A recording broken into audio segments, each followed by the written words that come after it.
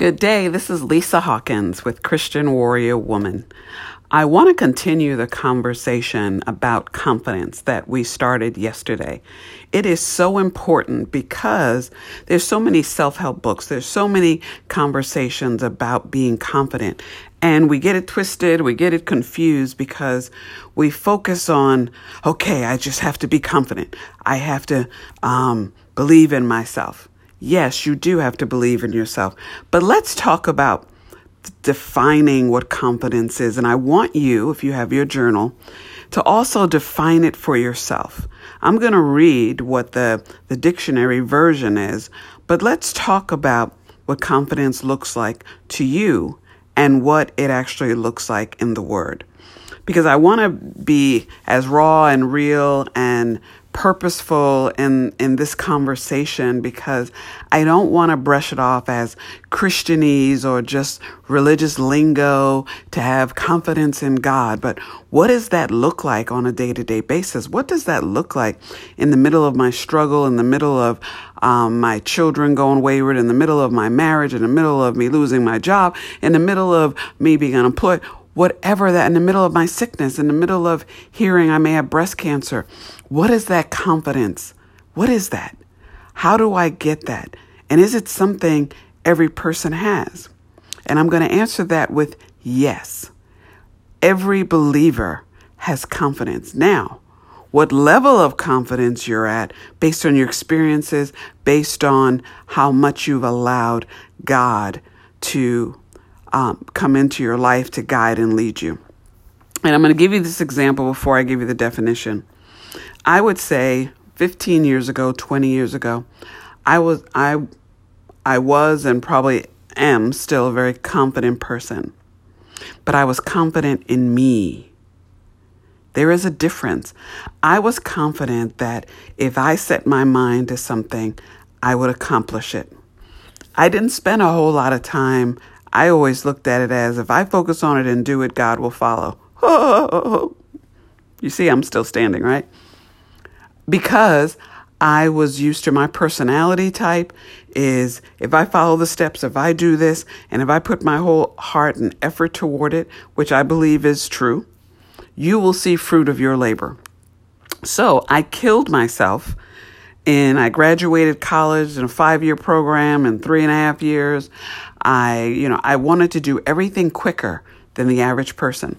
So when I would start in any job, when I worked in management, whether it was Pepsi, whether it was Coke, whether it was Colgate-Palmolive, if my manager said the average person is successful in this job in a year or 2 years, guess what that triggered in my mind? Well, I don't want to be average, so I've got to do it quicker. So I turned on my confidence switch in Lisa. And then I give up my weekends, give up time with my family. I'm studying to be the best manager and the best business person over this area and division until 90 days and 6 months comes later. And I've done sacrifice all my personal time. And I was also the only woman and the woman of color always at my level. So there was also a different kind of pressure of having to prove yourself. Anybody can relate to that, whether in church, whether in your family, whether in the job. We're always trying to prove ourselves so people will recognize us as equal or recognize us for being competent, all those things. And what I've learned, that was a waste of my time. And I wasted time that I could have had with my family. Because when we have confidence in just ourselves, it is exhausting because all the pressure is on us to get it done, to figure it out. If something goes wrong, I messed up. And so when you have a mess up, it's even more burdensome because now it's all egg in your face. And what I learned when I went on the journey to really seek God real in my life, loving me, caring for me, that I switched that confidence. And I'm not going to tell you it was switched overnight. I still had to break through the spirit of control. Anybody else know about what control and confidence in me? Because of my upbringing and experiences that I discuss in the book Christian Warrior Woman as a young child, I learned that I could only depend on myself. And that was a lie as well. But my experiences led me to believe that. So I lived that. I didn't depend on anyone else to do anything for me. And to be honest, when I did risk that, it always failed. So I learned to trust in, I call it me, fi me, and me alone. And that is a lonely place to be. So if you are there today, my heart goes out to you, because I'm sure you're exhausted, you're tired, and if you're a single mom, it's even worse. The pressure and the things that happen to your health. I wound up getting high blood pressure at a young age when I shouldn't have had it. All these things, migraines happen, headaches happen. Then we won't even talk about your hormones being out of whack. There are so many things that counter us when we try to manage and control our lives, our families' lives, our children's lives. It's way too much. And we were not made to do that. So let me give you the definition of confidence. Hopefully some light bulbs are going off and you've seen in what I've just started talking about yourself in some areas in your life. So what does the dictionary say about confidence? The feeling or belief that one can rely on someone or something. Firm trust. Confidence, some synonyms are trust, belief, faith, credence, conviction. Also, another one is the state of feeling certain about the truth of something. A feeling of self-assurance arising from one's appreciation of one's own abilities or qualities. And so what I mentioned yesterday was that when we put our confidence in God, we put our confidence based on what the Word says. But I want to give you another key of why I want you to be confident in God. You are here today hearing this message, but you are in the place you are right now, and you have experiences that God has brought you through. And God, you have examples in your life right now, no matter how bad your struggle is, no matter how many bad things happened. God, I want you to think, and when you pray, I want you to have the Lord give you revelation and for you to see how many things God brought you through in spite of your choices or your control or your trying to fix it, that God still held you together through it all. And so when we talk about where we could get this confidence from, one is our past. What God has done for us before, He will do for you again and then more. Okay, so I'm not talking about confidence that's, I just have to put it out there and think something in the atmosphere, it's going to fall on me. No, when you're praying and you're thankful to God, you've got to first be thankful for where you are this moment. Because, believe it or not, your circumstance could be worse. Your children could be without a mom. You could be homeless. You could be seriously ill. There are so many different things. So when we talk about confidence, and I have personally prayed, for those who don't know, I have a birth son and I adopted 2 different children 2 different times as a single parent. And I remember in my struggles as a single mom with corporate and wondering, there was getting layoffs and different stuff. And when I was praying, I had to say to the Lord, you know what, God? You made it possible for me to adopt 2 other children along with my son. And you have blessed me to give them a great life, to give them things that I didn't even dream about having as a child. So I know whatever's going to happen and how sketchy my future or this position or whatever is going to be, I believe in my heart that you will make a way for me to provide for my sons. Because they're not only my sons, the Lord had told me prior to this, when I thought about leaving corporate And I said, what am I going to do? And the Lord said, remember, they're my sons as well. And so you may feel like a single mom, everything is on you. No, God is for you as well. It's not just you and you alone. God is the one who is upholding you, who is keeping you secure, who is keeping your children safe when they're at school, who is going to bless you with being a provider as long as you keep your eye and your hope and your promise and confidence in him. Whether you look at David, whether you look at Solomon, whether you look throughout the Old Testament, one thing the Lord has always required of his people: to follow my word and to not worship and follow pagan idols and things that go against the Spirit. And so when you make that decision to be in that position, your confidence has to be raised. Does that make sense, ladies? I want you to be thinking right now about what you've been blessed with. And believe it or not, some of your struggles you're going to see in years to come was a blessing as well. It's hard in the midst of the struggle to see that it was a blessing. What I learned when I got divorced and I was a single mom, I learned that I had a strength that I would have never learned I had if I didn't have that experience. Does that mean, oh, well, that was experience I want to have? No, but you learn things about yourself. When the rubber hits the road and you've got to put the food on the table or the money in your bank account, and the Lord gives you an idea of a business or an idea of how to increase your income, you would have never did that unless you were spurred by desperation, spurred by maybe that fear led you into that faith. But you gain a courage, and when you're gaining that courage, a confidence comes with it. And that confidence comes with, you know what? The Lord brought me through this month. Lord, I'm putting my trust that next month I'm going to be good. Then the third month, wow. Or maybe it's a physical healing. Lord, the doctor says that there's no cancer in my body.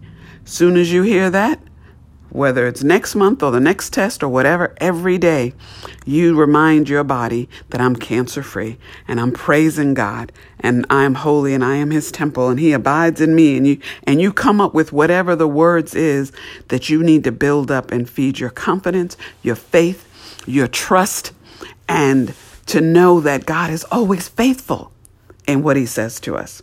So I want to read these scriptures to you that talks about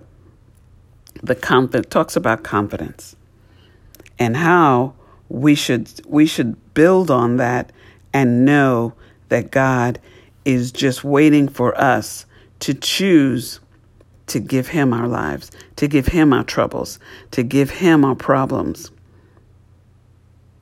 And someone, before I read the scripture, Lord always gives me someone that I really admire in the Bible, and it would be an awesome story for you to read. And you may say, oh, well, Lisa, I know the story. But a lot of times when you read the Bible, different details, very subtle details, will come out to you to be more meaningful than the main, sometimes, theme of the story. And I'm going to use Ruth as an example. And if you don't know the story, please do read the book of Ruth. It's pretty short, and it's very encouraging. And what the key that I would say today from a confidence standpoint is, I said when I was driving today, I don't understand where Ruth, outside of God, could have gotten her confidence to follow Naomi. And why I say that is because her experience with Naomi had not exactly been great. Naomi's husband, Elimelech, was killed. Her two sons, Mahlon and Chilion, they were killed. She was a widow, no children. And when you're women, especially back then, women alone with no man, no head of household, you're very susceptible to being taken advantage of, abused. whatever else that could possibly go wrong when women are uncovered. But yet, she followed her. She followed her to her homeland. And she did that because of love. The one thing she had confidence and knew was that she loved her, and she loved whatever life that she had displayed before Ruth. It was convincing enough to make her follow her to a homeland where people would probably discriminate against her, not treat her very well. But she went back home with her, and Naomi was pretty depressed. So the other thing was why I say love was because she went with someone not for what that person could do for her, but what she could do for that person. Young, single, and no children, and your husband died, people would advise you need to be around other young people. You need to go and, find another husband. But Ruth chose to help heal and mend and take care of Naomi. And by her displaying that love and not worrying about what man or what money or what she was going to get later, she did what she knew in her heart was the right thing to do. And by doing that, what was the man that found her, Boaz, what was the first thing he talked about? Was her character, her hard work. What was she recognized for? You have a gift that God has placed in you. You don't have to chase someone or something or some dream. God already has it done for you. You have to display the love of God that's in your life because you are his temple and he abides in you and you abide in him for all things. So let me share these scriptures with you, which feeds into the first one. Philippians 4:13. I can do all this through him who gives me strength.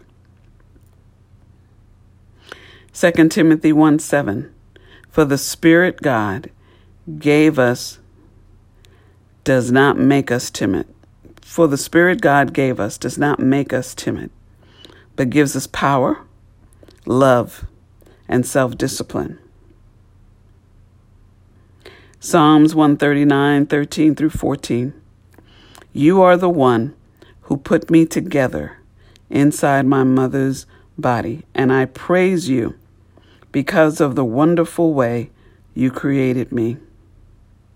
Everything you do is marvelous. Of this, I have no doubt. And that's a CEV version. Proverbs 3:6. Seek his will in all you do, and he will show you which path to take. That one is, what is Proverbs? Words of wisdom. We need wisdom with our confidence.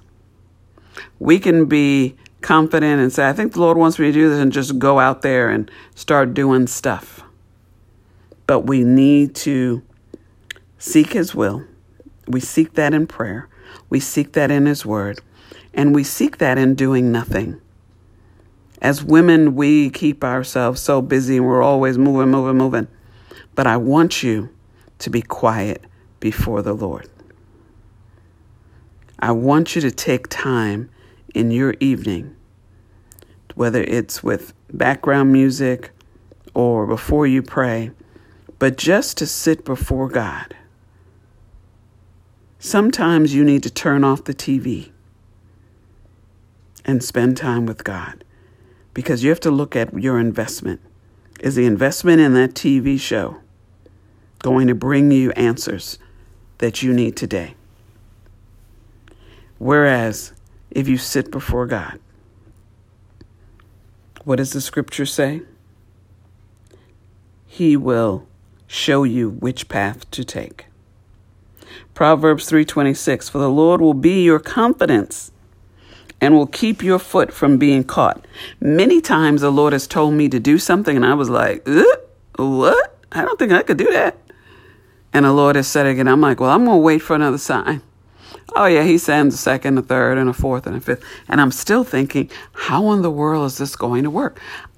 Why am I asking that? Because I can't see how I can make it work. You see, that spirit of me is back again. I can't see how I can make that work. It's not about what I can see. It is about what he is doing. And I can't see what God is doing. And we also have to shake off. And I had to convict and repent of this myself.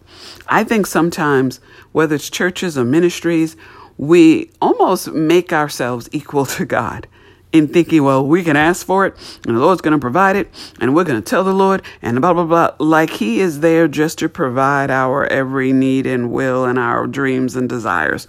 No, we want to share them with God and we want to wait on God, but we also want to wait on the counsel. That is why we have a Holy Spirit. That is why we need wisdom and to seek his will.